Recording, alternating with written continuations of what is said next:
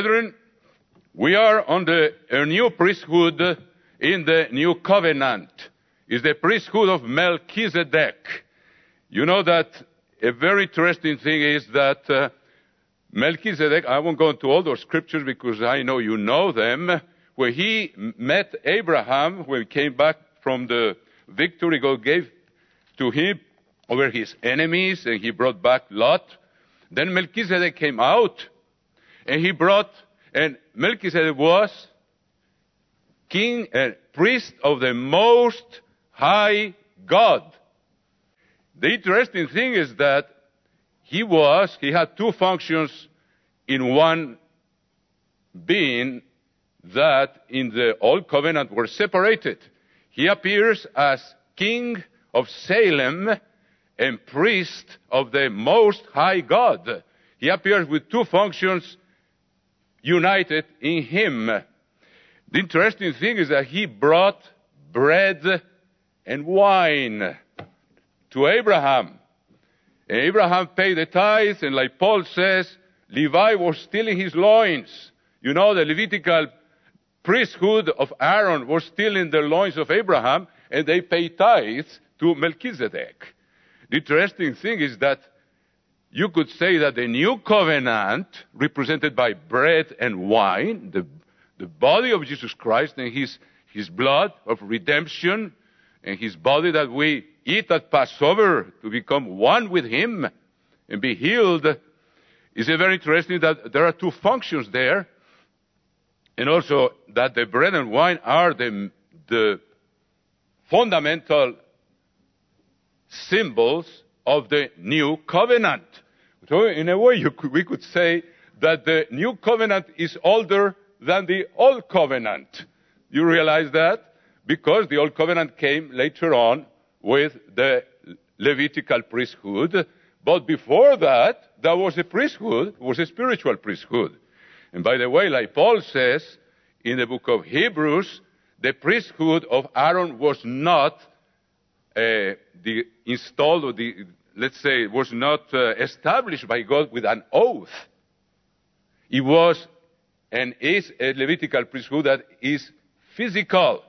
But the priesthood of Melchizedek is established by an oath.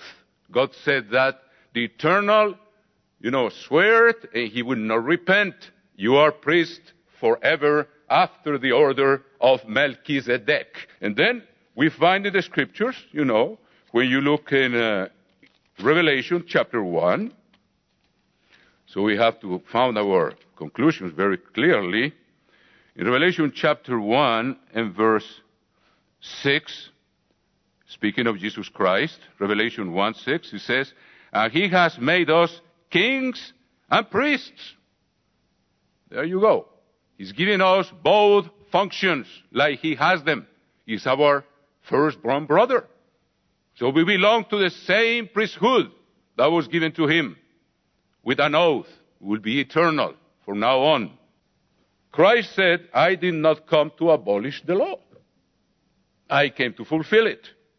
And we are going to understand, and I'm pretty sure you know this, that the physical functions of the priesthood of Aaron were physical, and Paul says in Hebrews, quoting the book of Exodus, when God told Moses, do everything as you have seen, as you have been shown on the mountain. I mean, God had an original up in heaven, in the spiritual world, and he gave him the sign of the tabernacle, and all the instruments of the tabernacle, the implements of the tabernacle, and he said, do them according to the model I show you. And then, based on that, of course, the Apostle Paul says here in chapter 8 of the book of Hebrews, he says the following thing. Chapter 8 of the book of Hebrews, it says, verse 4, Hebrews 8:4. For if he were on earth, Jesus Christ, he would not be a priest. Interesting. Since there are priests who offer the gifts according to the law, who serve the copy and shadow of heavenly things. as Moses was divinely instructed when he was about to make the tabernacle. For he said, see, that's God, see that you make all things according to the pattern shown you on the mountain. So if we belong to a spiritual priesthood, we're going to see that when Christ said, I did not come to abolish the law, I came to fulfill it, we're going to see that physical priesthood is like a school for us to understand the spiritual functions we have to fulfill. So now we have here, to make it easier, this is probably the first time I'm going to use PowerPoint, but it will be only one image, or two images only. I'm not an expert in this. So here we have the physical tabernacle who was made according to the model or the pattern that was given to Moses by God on the mountain. So we're going to study and see the parallels between the physical functions and Aaron, and we will examine ourselves at the same time, asking ourselves, and I'm the first one, are we fulfilling this? Are we really preparing for Passover in every aspect that God expects us to be prepared? And then we're going to see that it's pretty amazing, all the parallels that God... For example, we start by this altar. You know, that was the altar of sacrifices. And by the way, to make it even more clear, remember that the Apostle Peter calls us a royal priesthood. God inspired him to call the brethren, First Peter. I'm going to read that for you, brethren. So this is an interesting study. Like I said, many of you, I'm sure, have done this, but let's review it now and see the implications it has for us. In First Peter, chapter 2 and verse 9. 1 Peter chapter 2 and verse 9, we read, brethren. 1 Peter chapter 2 and verse 9, we read, but you are a chosen generation, a royal priesthood. Isn't that clear, brethren? The Word of God is amazing, and we've been taught always to base our conclusions on the clearly stated truths that God puts there for us. A holy nation. And see, let's look what it says in chapter 2 and verse 4 of that same epistle. First Peter chapter 2 and verse 4, it says, coming to him as to a living stone, rejected indeed by men, but chosen by God and precious. You also as living stones are being built as a spiritual, not physical. We're going to see this is physical, but there was a model that was spiritual. This is the copy. A spiritual house, a holy priesthood, to offer up spiritual sacrifices acceptable to God through Jesus Christ. So when Christ said, I didn't come to abolish the law, he meant he didn't come to abolish completely. Let's say we are going to go into the kingdom of God without going through the physical law. We have a spiritual law. And we're going to see here he says, we are being a royal priesthood to offer spiritual sacrifices to God through Jesus Christ. So, also, let's remember, I won't give all the scriptures. I have too many scriptures to give, but you will write them down so it helps you in your study. When everything was ready for let's say, the inauguration of the tabernacle in the desert that was built 1 year after they left Egypt, for that next Passover, the tabernacle was ready. And the priestly garments were ready. And everything was ready, and the victims were ready, and God was about to inaugurate that tabernacle that he gave so many details to Moses. And what happened is that once everything was finished, let's read it. Why not? I hope I will have time to finish this sermon, dear brethren. Okay. I'm checking myself up here. So let's read what happened. In the book of Leviticus, chapter 9, let's see what happened there. Leviticus chapter 9, and it says here in verse 8. Leviticus chapter 9 and verse 8. So we'll see the parallels here are fascinating. Chapter 9, verse 22 of the book of Leviticus. Then Aaron lifted his hand toward the people, blessed them, and came down from offering the sin offering, which we're going to see. We still have to offer sin offerings. When we repent, we offer sin offerings. What did David say in chapter 51 of the book of Psalms? You know, I'm not going to offer you a holocaust, because he was in sin, and he was confessing his sins. It's a different offering that has to be offered first, so you are justified before God, and we can have access to his presence with a burnt offering, which was a sweet smell. When we confess our sins, it doesn't smell good. And that's why that offering was burnt outside the camp. But the burnt offering was burned right there inside the court. That was of sweet smell to God. And David said there, and that's a sin offering we offer before Passover. He says, you remember that beautiful scripture in Psalm 51. I'm going to read that. I will reference to it later on. But to see here, we start seeing that we have spiritual sacrifices to offer. And David was not of the tribe of Levi, of the descendant of Aaron. So he did it spiritually because he had God's Spirit. In the same psalm, he says, don't take away your Spirit from me. So he belonged already to a spiritual priesthood. We'll prove it further on in a moment with other scriptures. And he says here, open my lips, and I will publish, my mouth will publish your praise. For you don't want a sacrifice that I would give it. You don't want a burnt offering. The sacrifices of God. There is David speaking, who had the Holy Spirit.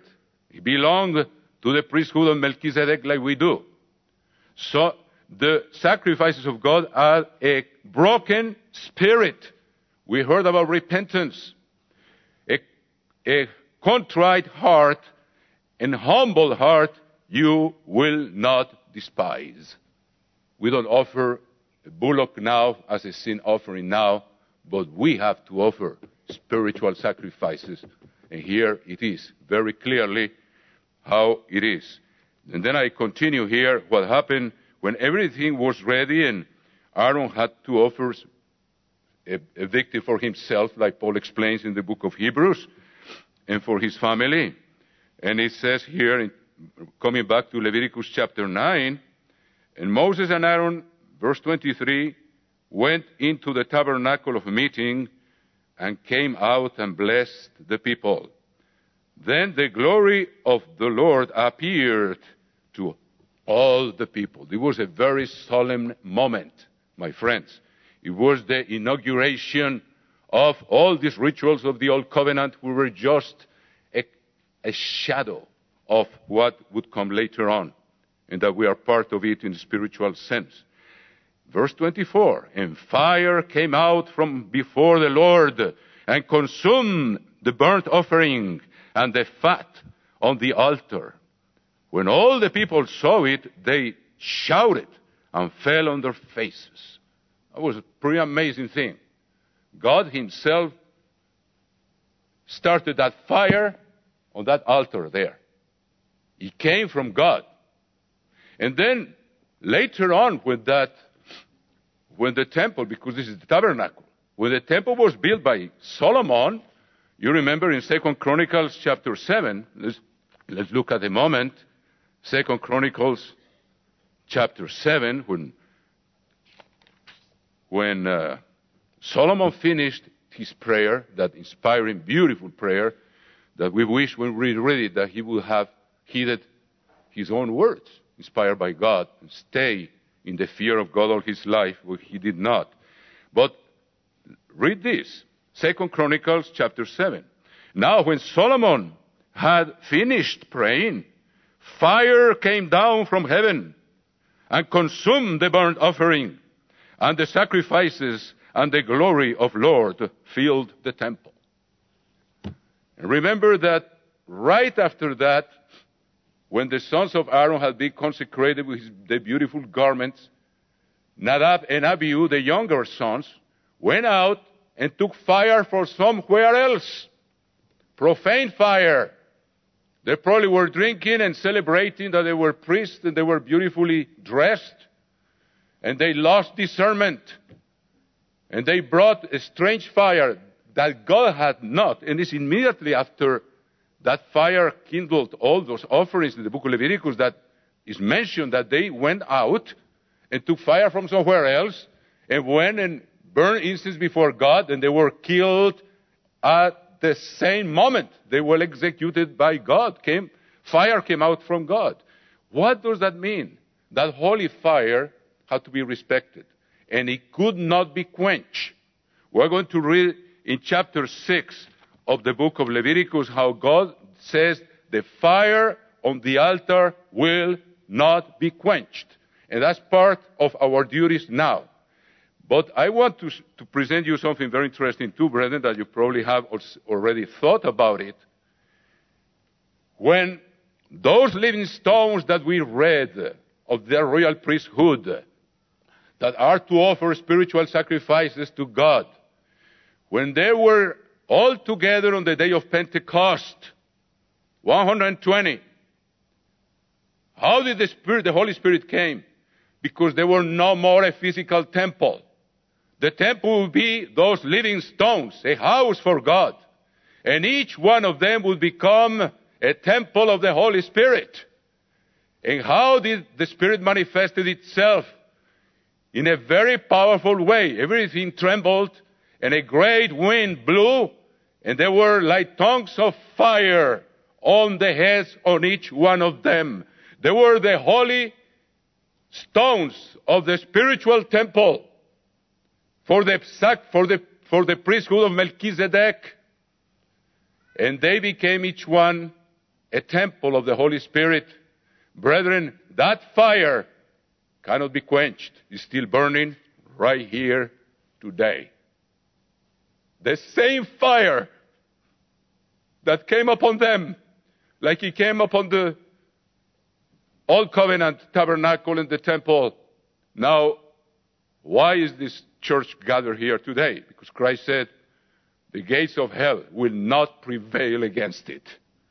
And that fire got kindled there, still burning. Generation after generation, it has been transferred to us right here in every congregation that can be called the Church of God. That fire is still burning. And we are priests of that temple. Here we have then that altar of the sacrifices there. We know that there were three main offerings. The sacrifice for sin, that had to be, the blood was poured here and the fat, but the rest of the body and the skin were burned outside. And then that's the sacrifice for sin. Then the peace offering it was a peace offering. Let's speak first about the burnt offering. The burnt offering was completely burnt, the whole thing except the skin. I won't go into every detail. If you read the first chapter of Leviticus, it looks kind of complicated. But we can have an overview here. But the peace offering, the fat and the blood were burnt upon the altar, on the fire there that God had kindled. And it was burned right there. But the flesh would be eaten. One part belonged to the priest, and the other part belonged to the one who offered a peace offering, and he shared it with his family. That's how they had meat to eat at the feast. People brought, animals to offer, peace offerings to God, and they would have something to share. You wonder, do we have to do that today? I invite you to go to Hebrews chapter 13, keeping in mind that we are called a royal priesthood to offer spiritual sacrifices to God. And we're going to see in Hebrews 13 the three main offerings. In the words of the Apostle Paul. So someone would say, yeah, but Christ came and he abolished everything. Christ said, I didn't come to abolish. He came to fulfill, to reveal the spiritual dimension that was not revealed in the Old Covenant. Now, under the sacrifice, under the priesthood of Melchizedek, let's read in Hebrews chapter 13, and you see those three main offerings mentioned by the Apostle Paul, which those that belong to that priesthood should be offering now continually. And we're going to see that in chapter 13, in verse 11. He's going to mention here the sacrifice for sin. At the end of the book of Hebrews, when he's been talking about the priesthood of Melchizedek over and over, because he knew the temple was going to be destroyed, and people were still too attached to the physical aspect of it. And he knew people were desperate without a temple, a physical temple. And he spent that book of Hebrews, he wrote it probably 1 or 2 years before he died, to the Jews where the temple was. He knew the temple was going to be destroyed, and the priesthood of Aaron would cease its functions. And he needed to connect them to the spiritual priesthood of Melchizedek, like we have to be connected now, to know that the priesthood is not abolished, the sacrifices are not abolished, they have to continue. And look at this, chapter 13, verse 11. For the bodies of those beasts whose blood is brought into the sanctuary by the high priest for sin are burnt outside the camp. Therefore Jesus also, that he might sanctify the people with his own blood, suffered outside the gate. He was sacrificed as a sacrifice for sin. He came to fulfill it. He didn't abolish it. And we still have to offer it. Whenever we sin, we have to present and confess our sins to God, to be forgiven, and have a contrite spirit, like David said, and that's a sacrifice for sin. It's not abolished. It has another dimension, much bigger. And then it says, verse 13, therefore let us go forth to him outside the camp, bearing his reproach. For here we have no continuing city, but we seek the one to come. Look at the following verse, verse 15. Therefore, by him, let us continually, that was a continual sacrifice we're going to see now, morning and evening. With that fire God had kindled, who could not be quenched. That fire is still burning here. And we have those duties. We're going to see more clearly as we go further. Therefore, by him, let us continually, he's speaking of the continual sacrifice, morning and evening, which we're going to study in just a moment. He says, offer the sacrifice of praise to God. It was a burnt offering, a lamb, completely burnt. Now we understand. It was completely burnt. We are not asking anything for ourselves. We are all in that type of sacrifice. Is like a prayer which we were singing today of praise to God. All burnt, all sweet smell going to him. We don't eat anything. We don't ask anything for ourselves. And he says here, therefore, by him let us continually, it's pretty amazing. We're going to see that continual offering morning and evening, we are ordered to continue it today spiritually. And it's a good way to examine ourselves. Are we staying close to God? Are we keeping that fire burning? Because we live in a time of so many distractions that for the wickedness have multiplied. We are letting that fire kind of go dim. And it's very dangerous. I think if we let that fire to be quenched in our lives, God is not going to start it again. It's kind of the symbol of spirit, like it was in Pentecost. And it says, therefore, by him let us continually offer the sacrifice of praise. That means burnt offering to God. That is the fruit of our lips, giving thanks to his name. We just did it by singing the hymns and by the prayer, the opening prayer. And now, that means that's the burnt offering. And he says, let us continually do it. Paul is saying us still our duty to do it. It's not abolished. Christ meant what he said. I did not come to abolish the law. But do not forget to do good and to share. For with such sacrifices God is well pleased. The peace offering was the fat and the blood was burned upon the altar, but there was a part for the priest and there was a part for the family. Sharing. We intercede, we pray for others, we share. And he says, with such sacrifices, God is well pleased. So you see the three offerings mentioned right there in those three verses by the Apostle Paul. Now, let's read then our functions according to the instructions that we have here on Exodus 29 on the altar of the sacrifices. What do we have to do now spiritually, dear brethren? I don't know what time I have, but I'm going to play like I didn't know. So, well, my boss is sitting there counting the minutes, so I have to be careful. Now, let's look at Exodus 29, brethren. And this is a good way to examine ourselves, a good way for examining ourselves. Are we fulfilling this? Paul already mentioned, continuously. Let's continue to do it. Let's keep that fire burning. And so it says here in chapter 29, verse 38. Chapter 29, verse 38. The daily offerings. Okay? It has to be offered right there, and it's the copy of the one up in heaven, where our prayers go to the presence of God. Now this is what you shall offer on the altar.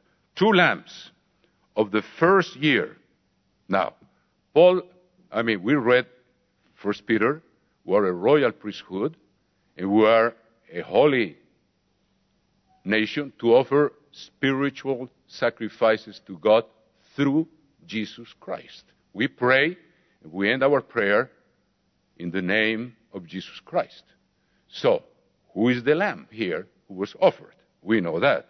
Now, this is what you shall offer on the altar, 2 lambs of the first year, day by day, continually. And Paul has told us, let's continually offer the sacrifice. Now, I'm not going to be dogmatic that someone forgot to pray one day, something really bad is going to happen. But this is a tremendous reminder that we should not neglect the priestly duties, spiritual priestly duties. Not at all. Now this is what you shall offer on the altar. 2 lambs of the first year, day by day, continually. Remember? Hebrews 13. Let us continually offer the sacrifice of praise. And we're going to see this as sacrifice of praise. 1 lamb, which is Jesus Christ. I don't have to quote to you, the words of John the Baptist. Behold the Lamb of God who takes away the sin of the world. 1 lamb you shall offer in the morning, and other lamb you shall offer at twilight. With the 1 lamb shall be 1/10 of an ephah of flour. Christ said, I'm the bread who came down from heaven.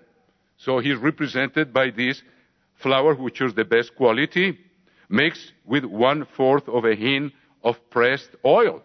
We know very well that the oil is a symbol of the Holy Spirit. When you combine those 2 measures, that means that flour was completely saturated with that oil. The 2 measures were calculated for that. Christ was completely filled with the Holy Spirit. So we have the lamb represents Jesus Christ, And of course, the flour represents him as the bread that came down from heaven that we should eat, and that we're going to eat in Passover in a worthy manner, if we're really prepared. And it says, it mentions this, with one lamb shall be 1/10 of an ephah of flour mixed with 1/4 of a hin of pressed oil. That's Jesus Christ, filled with the Holy Spirit. And 1/4 of a hin of wine, his blood, by which we can present ourselves. And he opened our way to go directly to the Father beyond the veil, thanks to his blood. So here we have the wine, and of course everything represents Jesus Christ. And we are told to offer spiritual sacrifices through Jesus Christ as a royal priesthood. There we start putting the picture together. And the other lamb you shall offer at twilight, and you shall offer with it in the grain offering and the drink offering, as it in the morning, for a sweet aroma, an offering made by fire to the Lord. This is my beloved Son, in whom I am well pleased. It's a burnt offering presented to our God, and we should be diligent. The Apostle Paul says, pray without cease, continually. That means keeping that fire burning, morning and evening. Now, every day, that had to be offered in the morning and in the evening. We made a Bible study once, if you remember it, in the book of Psalms. There is a schedule there. You will be amazed when you go into detail. It's not in every psalm, but as you go through 150 psalms, throughout the whole book, which is the longest in the Bible, there are prayers for the morning and prayers for the evening. And David, who he could not offer physically that offering. He was from the tribe of Judah. But David understood it. And let's look at it in Psalm 141. It's so inspiring. Psalm 141, David knew at what time the sacrifice was being offered by the priests, and nobody who was not from the from the family of Aaron could offer those sacrifices. But I invite you to look at Psalm 141. Look at this. This is a psalm by David. Lord, I cry out to you. Make haste unto me. Give ear to my voice when I cry out to you. Listen to this. It's so beautiful. Verse 2. Let my prayer be set before you as incense. Remember, Uzziah lost the kingdom, became a leper for offering incense, physical incense. But David here is speaking of his prayer being presented to God as incense. And we know in the book of Revelation, chapter 5 and chapter 8, it says the angel, burned the incense before God, which were the prayers of the saints. We have exactly David do the same thing here before it was revealed in the book of Revelation. Let my prayer be set before you as incense, the lifting of my hands as the evening sacrifice. David was offering spiritual sacrifices, and we ought to follow his example. He was a man according to God's heart. He prayed in the morning, he prayed at noon, he prayed in the evening. In chapter 6 of Leviticus, it says, chapter 6, we're going to see how that morning and evening sacrifice had to be presented to God. The law is explained here. Chapter 6, verse 8 of the book of Leviticus. Then the Lord spoke to Moses, saying, command Aaron and his sons, saying, this is the law of the burnt offering. The burnt offering shall be on the hearth upon the altar all night. All night. Remember, the first psalm says, the righteous meditate in the law of God day and night. David says in Psalm 16, even at night my conscience instructs me, because he would go to bed after he had prayed to his God and that state of spirit would continue throughout the night. It's a teaching for us, brethren, in a time where so much addiction to the internet and YouTube and television, and I've seen brethren that fill their minds with a movie of this world where usually people entertain themselves seeing the transgression of God's law.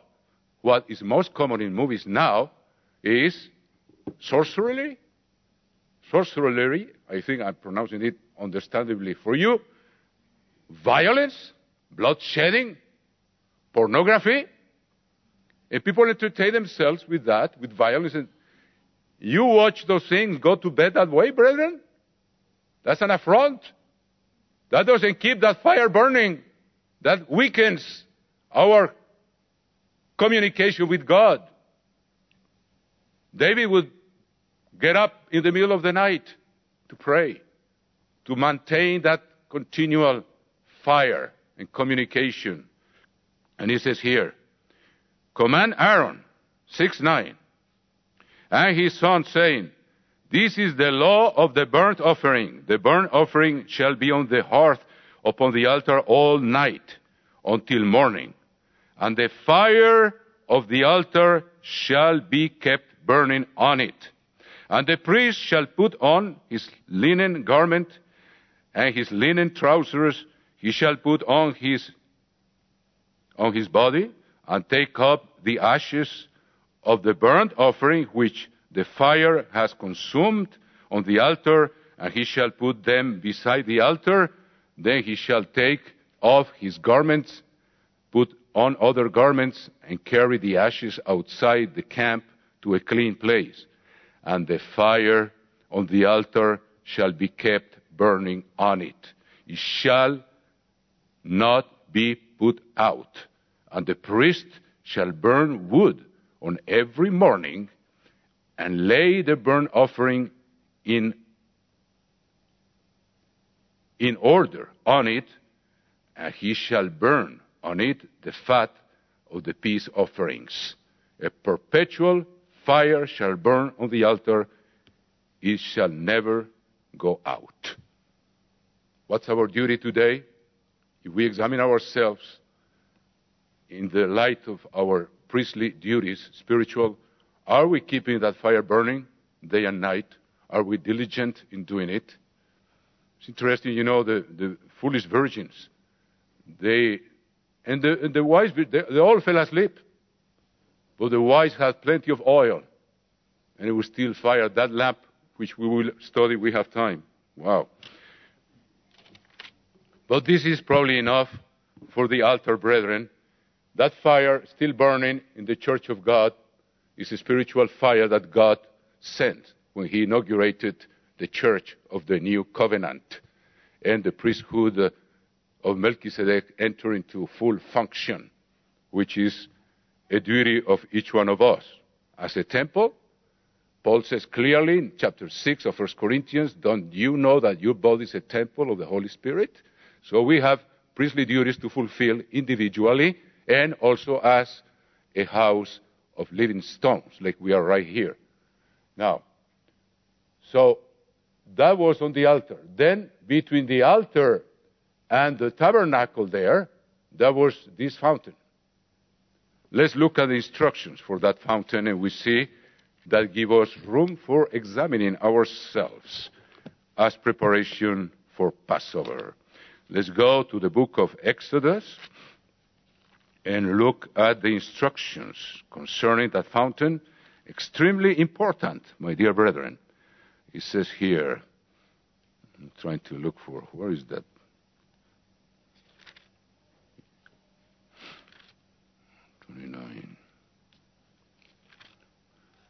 Oh yes, chapter 30 of Exodus, verse 17.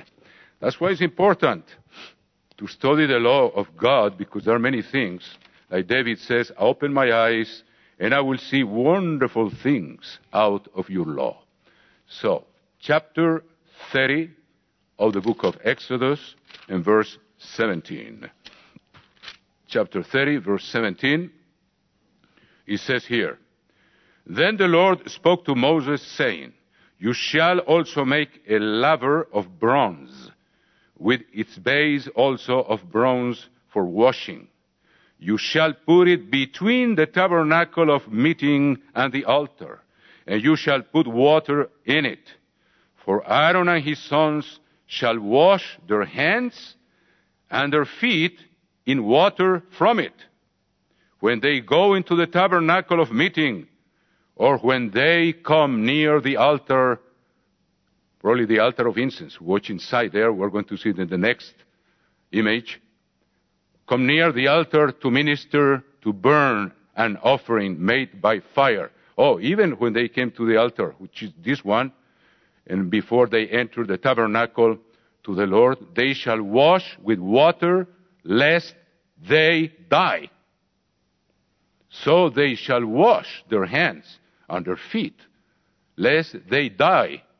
And it shall be a statute forever to them, to him and his descendants throughout their generations. Do you remember, brethren, that the Apostle Paul told the brethren in Corinth, which were taking lightly the Passover, he says, many of you are already asleep. They died prematurely for taking in an unworthy manner the Passover. Let's see how it relates to this fountain. We have to wash our feet and our hands. Let's read Psalm 24 for a moment. Psalm 24, you see how all this is related in a marvelous ways. It says, chapter 24, the book of Psalms,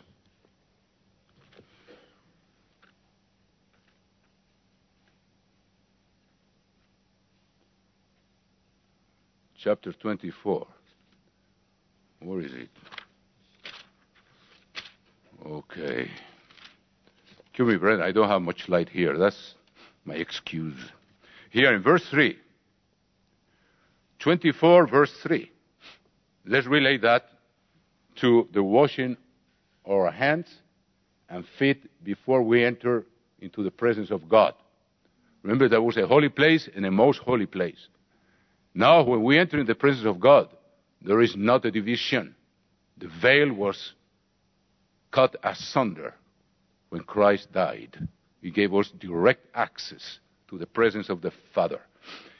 And he says here in chapter 24, verse 3, Who may ascend into the hill of the Lord, or who may stand in his holy place? He who has clean hands and a pure heart. Clean hands. Okay. Let's look at Isaiah chapter 1. Isaiah chapter 1. And God has these severe statements that we always have to heed. In verse 12 it says,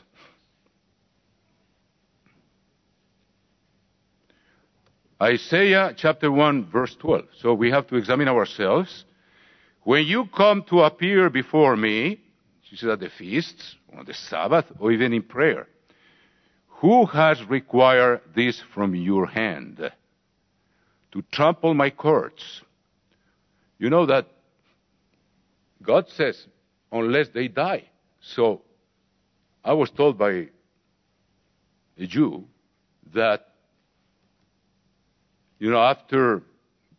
before Christ, when the high priest was, the priesthood was restored by the Maccabees, and until the time of Christ, they would attach a cord to the ankle of the high priest when he entered the holy place, once a year. Remember, he had permission to enter once a year into the Holy of Holies. And they say that many died in the presence of God. And they had to pull them by the cord, because they didn't have a clean heart. And this is a warning for us. Paul said that some people have died prematurely because they were not taking the Passover in a worthy manner. And look what he says here. And it says in verse 13, bring no more futile sacrifices. Incense is an abomination to me. The new moons, the Sabbaths, and the calling of assemblies. I cannot endure iniquity and the sacred meeting. Your new moons and your appointed feasts my soul hates. They are a trouble to me. I'm weary of bearing them.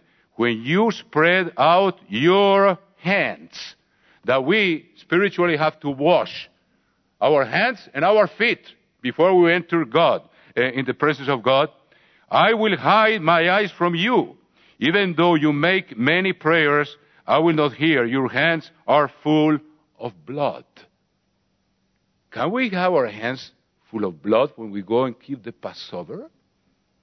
Okay, let's read chapter 5 of the book of Matthew and see. We have to examine ourselves, brethren. Chapter 5 of the book of Matthew. We have to have clean hands to take the Passover. And it says here, in chapter 5, verse 21 of the book of Matthew, we read, you have heard that it was said to those of old, you shall not murder. And whoever murders will be in danger of judgment. But I say to you that whoever is angry with his brother without a cause shall be in danger of the judgment. And whoever says to his brother, Raka, he's giving us, it's not very important to know the meaning of these words. He's increasing the intensity of the curse, the intensity of the insult produced by hatred. First, being angry without a cause, you're already in danger of judgment before the throne of God. And then he says, when you call it Raka, when you get mad with someone and insult that person, he says here, shall be in danger of the council. I mean, it will be a higher sentence. And then, but whoever says, you fool, which is even worse than the others, shall be in danger of hell fire. Book of Revelation says murderers will be in the lake of fire. And then he continues, Christ says, therefore, look at how important that fountain is to examine ourselves before Passover. Let's look what he says here immediately after he says, therefore, verse 23, if you bring your gift to the altar, remember we have a spiritual priesthood. When we keep the feasts of God, we spiritually present gifts or offerings before God. And there remember that your brother has something against you. Leave your gift there before the altar and go your way first. Be reconciled with your brother and then come and offer your gift. We could be in danger of dying prematurely. We go and take the Passover. We have not made peace with someone we have offended. Remember, Passover is all about humility. And to ask for forgiveness is an act of humility, brethren. And if we don't forgive someone, we keep... First, if I offended, I have to go and reconcile. To take the Passover in a worthy manner. And if I, being offended, I have to forgive, even if they don't ask me for forgiveness. Because otherwise, God will not forgive my sins. Remember, Christ said it clearly several times. In chapter 6, at the end of the prayer, chapter 18, of the man who owed just a few denarii, and the man who owed a huge amount, 10,000 talents. That means an impossible debt to pay. That means our life and being offered eternal life.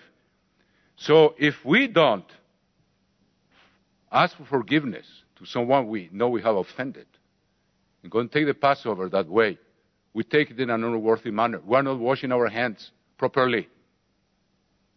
And if we have been offended and we don't forget from the heart, forgive and forget, not ruminate the offense, just let it go. We're still in sin when we take the Passover. We might die prematurely. And then he says the feet also had to be washed there. So let's look to the book of Proverbs. The book of Proverbs, brethren, and we have quite a few exhortations.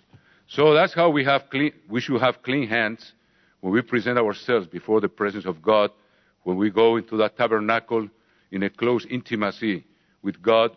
We're not accepted there if we don't fulfill those things that here are the figure. We have the spiritual fulfillment, which is much more profound than it was then. In the book of Proverbs, we find this admonition also. That means examining ourselves. Let's look at chapter 4 of the book of Proverbs, in verse 26. Book of Proverbs, chapter 4, verse 26. He says here, and this is a way for us to examine ourselves. He says, ponder the path of your feet, and let your ways be established. Do not turn to the right or to the left. Remove your foot from evil. We know the narrow path are the Ten Commandments. Christ said to the young man, if you want to inherit eternal life, keep the commandments. And then he said, in another occasion, the way that leads to eternal life is a narrow path. And then in the book of Psalms, Psalm 119, we know that the way of God is a way of life. And in Psalm 119, the first verse, frankly, declares that, and is repeated over and over, that the way we should walk is the law of God. First verse of chapter 119, blessed are the undefiled in the way, who walk in the law of the Lord.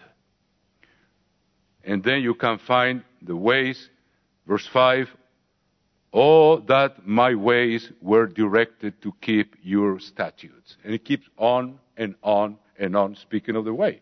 And then in Psalm 119, too, we find many admonitions about us examining if we are walking in the law of God or not.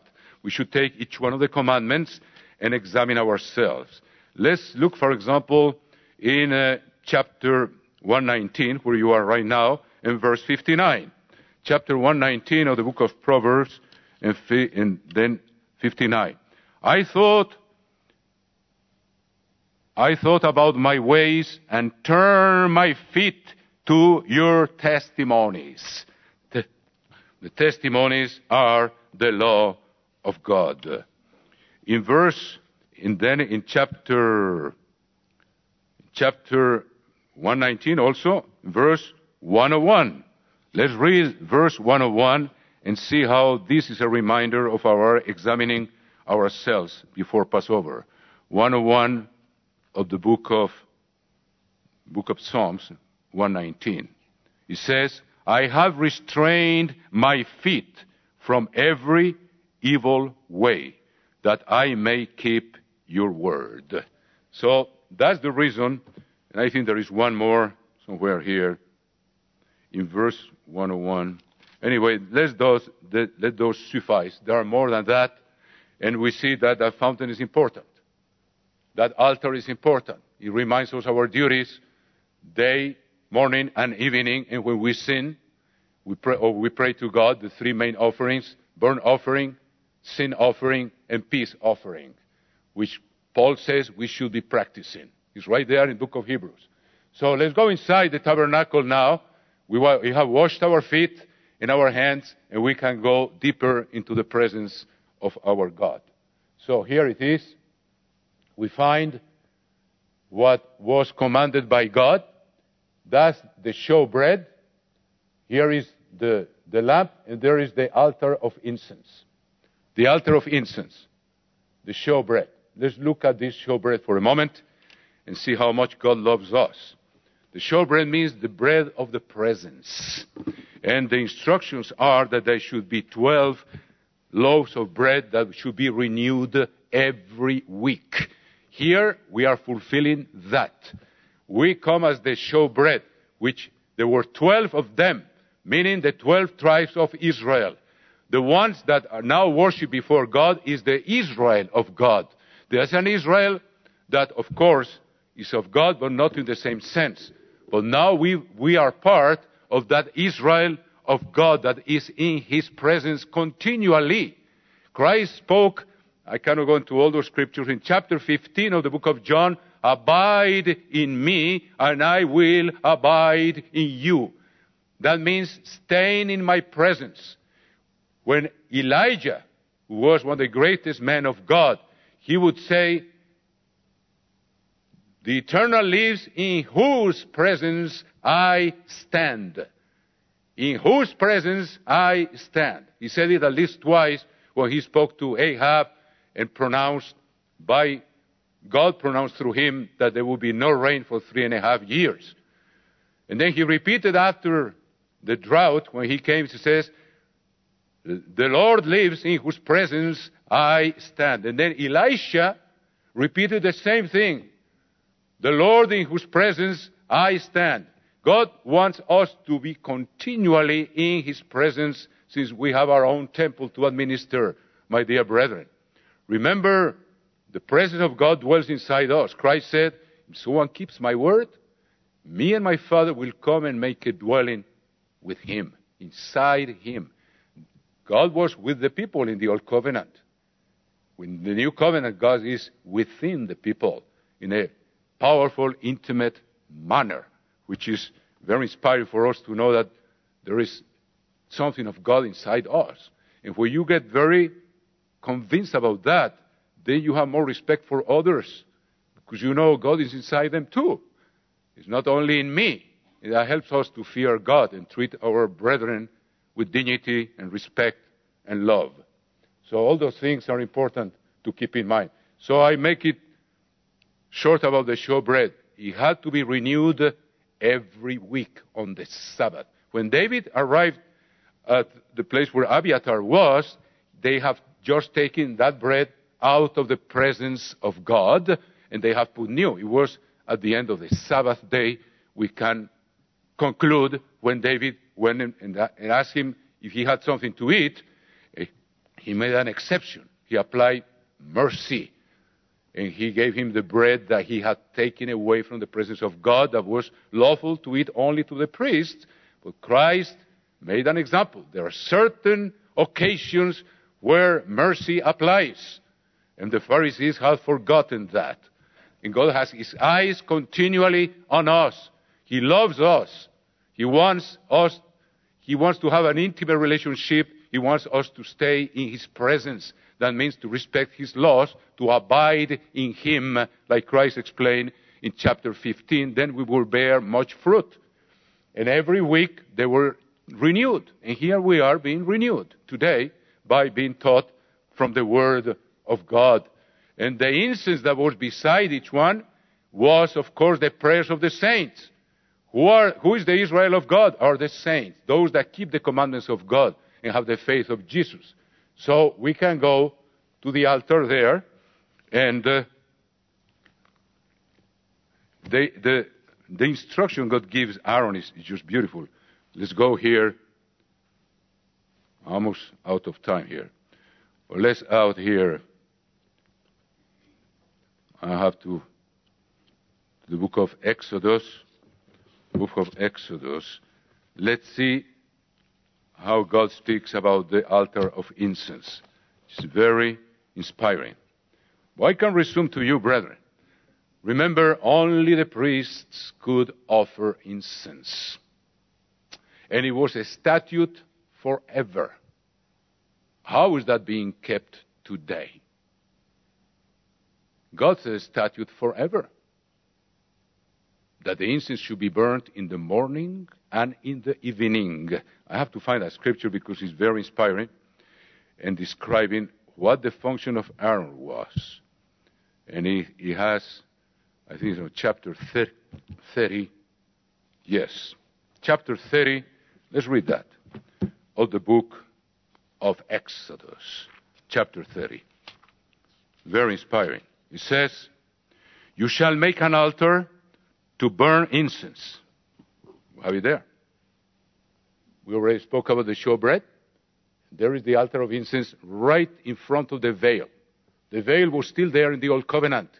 We have direct access to the throne of God who is behind that veil. In the Holy of Holies in New Jerusalem, in the throne room where we will gather for the marriage of the Lamb.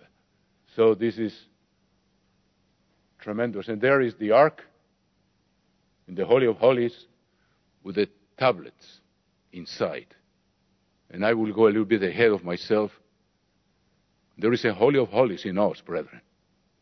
God said, the new covenant, I will write my laws in their hearts. I'll put them in their minds. And he also says, in chapter 8 and chapter 10, I will write them in their minds and I'll put them in their hearts.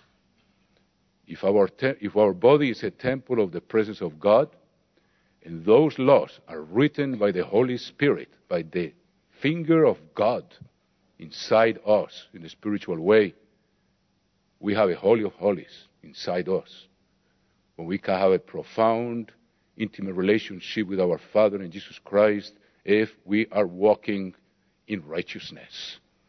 It's just marvelous. But let's look at the altar of incense. Chapter 30, verse 1. You shall make an altar to burn incense on you, brethren. You shall make it of acacia wood. He gives all the description of the altar, which you can see there. I won't go into that. But look what it says in verse 7. Aaron shall burn on it sweet incense every morning. When he tends the lamps, he shall burn incense on it. What is the incense? Remember that Uzziah tried to offer an incense, physical incense. He became a leper. He died as a leper. But we have that privilege because we belong to the priesthood of Jesus Christ. And keep your hands there and let's go to Revelation chapter 5 and we see how it is fulfilled today. It's a statute forever. It keeps on and on. We are still being fulfilled and will continue so. Chapter 5 of the book of Revelation. Here we have it. It says,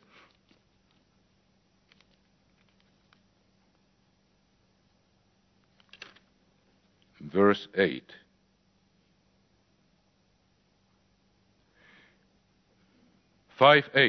Now when he had taken the scroll, the 4 living creatures and the 24 elders fell down before the Lamb, each having a harp and golden bowls, full of incense, which are the prayers of the saints. And Aaron had to keep it burning in the morning and in the evening. You find the schedule in the book of Psalms. What's God telling us? Keep the fire burning. Pray without ceasing. Let's not allow this world, this is a conspiracy, to take us from our priestly duties, to be completely, continually distracted. And here in chapter 8, it's confirmed. In chapter 8, it says, verse 3 of the book of Revelation, brethren. Revelation 8:3. Then another angel having a golden censer came and stood at the altar. Remember that Moses received a pattern of a heavenly altar. We have the pattern here. That altar that is right in front of the veil and right in front of the ark. There is an altar up there, right in front of the throne of God the Father, where Jesus Christ also sits now at his right hand. And what happens in that altar? Right there in heaven. Then another angel having a golden censer, 8:3 of the book of Revelation, came and stood at the altar. This is the model that was given to Moses. And we have direct access to it. And he was given much incense, that he would offer it with the prayers of all the saints upon the golden altar which was before the throne. The statute forever. Let's go back to chapter 30 and says, chapter 30 of Exodus. Aaron shall burn on it, on that altar, sweet incense every morning. If the prayers of the saints are presented before God the Father, we should have the habit, brethren, of getting up early so we can burn our incense before God and do our morning sacrifice and keep the fire burning. When he tends the lamps, you see, tends the lamps, he shall burn incense on it. And when Aaron lights the lamps at twilight, he shall burn incense on it, a perpetual incense before the Lord throughout your generations, still being fulfilled by the saints today. We should not neglect it. We should examine ourselves. Are we fulfilling our priestly duties or not? And there is a beautiful statement by God about that intimacy that he had with Moses that I would like to read to you.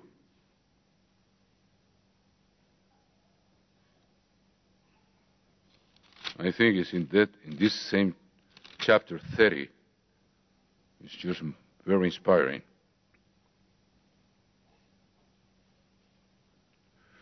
I lost that one. It says, where I will meet with you. Oh, yes. Let's read chapter 25 of Exodus.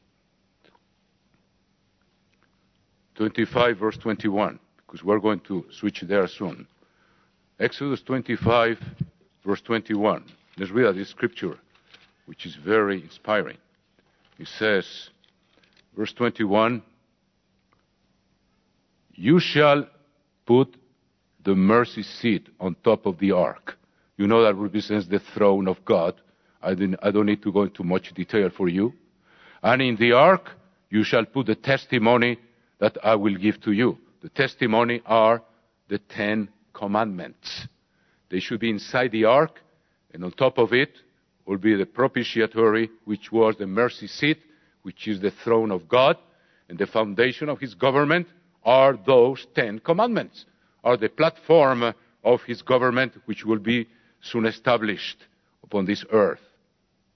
And there I will meet with you. We have that same laws written inside our temple, and God says, I will meet with you there. So we have to, with zeal and asking God, so we keep his laws, so we can have this encounter inside our temple with God the Father and Jesus Christ through the Holy Spirit that dwells in us. I will meet with you. And let's continue here. There's so much, brethren, to say, and I think you will make this an interesting study, because there's much to be said.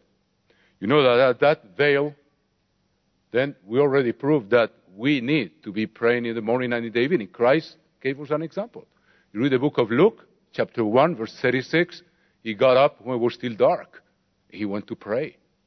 And often in the evening, for example, when he multiplied the bread and they wanted to make him a king, he went alone to the mountain to pray in the dark. And then after he walked on the water, he prayed in the morning, he prayed in the evening. And those that he loves and called beloved, like Daniel and David, they did the same thing. We should do the same thing. Keep that fire burning, brethren. Then there we have the Holy of Holies, where the ark was, where only once a year the high priest could enter fasting. And God says to us, we have access to it. at any time. Do we use that privilege, brethren? We should have to examine ourselves. And then I have not gone into the lamp before I get there. He said that he had to put oil in the lamp every day. Remember the foolish virgins and the wise virgins. The lamp is the Word of God. In Psalm 119, I'm about to finish, Psalm 119 and verse 105, brethren, you remember that scripture. Psalm 119, where is it? 119 and verse 105. Your word is a lamp to my feet and a light to my path. We have to offer incense every morning and we have to lit the lamps. What does that mean? We should make Bible study every day and keep that word, meditating in it. It says very clearly here, your word is a lamp to my feet and a light to my path.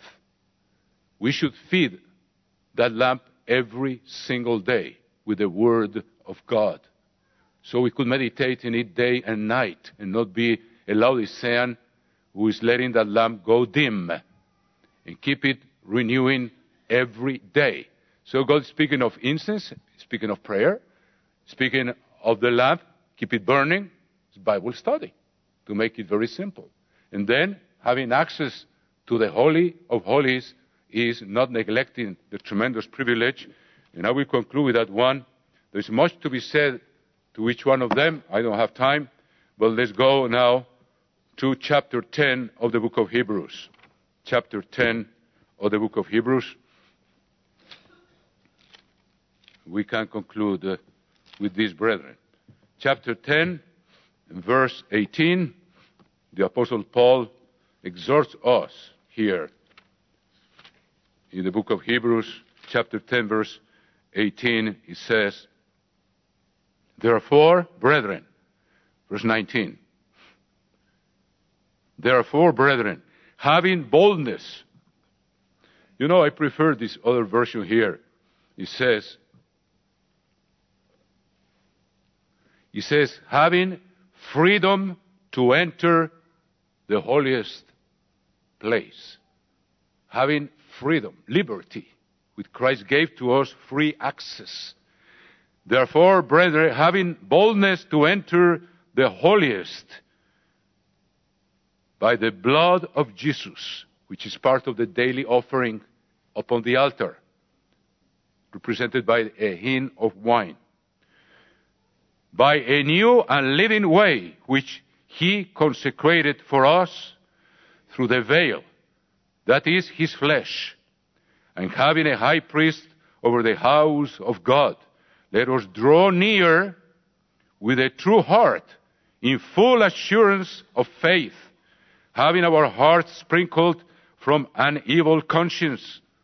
That means having washed our feet and our hands in that fountain there, and our bodies washed with pure water.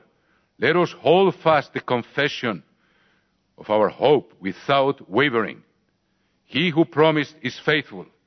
And let us consider one another in order to stir up love and good works, not forsaking the assembling of ourselves together, as is the manner of some, but exhorting one another, and so much the more as you see the day approaching. Let us continue, brethren. Let's pray without cease. Let's keep the fire burning upon the altar. Let's keep the fire burning in our minds, studying the Word of God day by day. Let's burn that incense in His presence. And let's thank God for the tremendous privilege of making us kings and priests according to Melchizedek.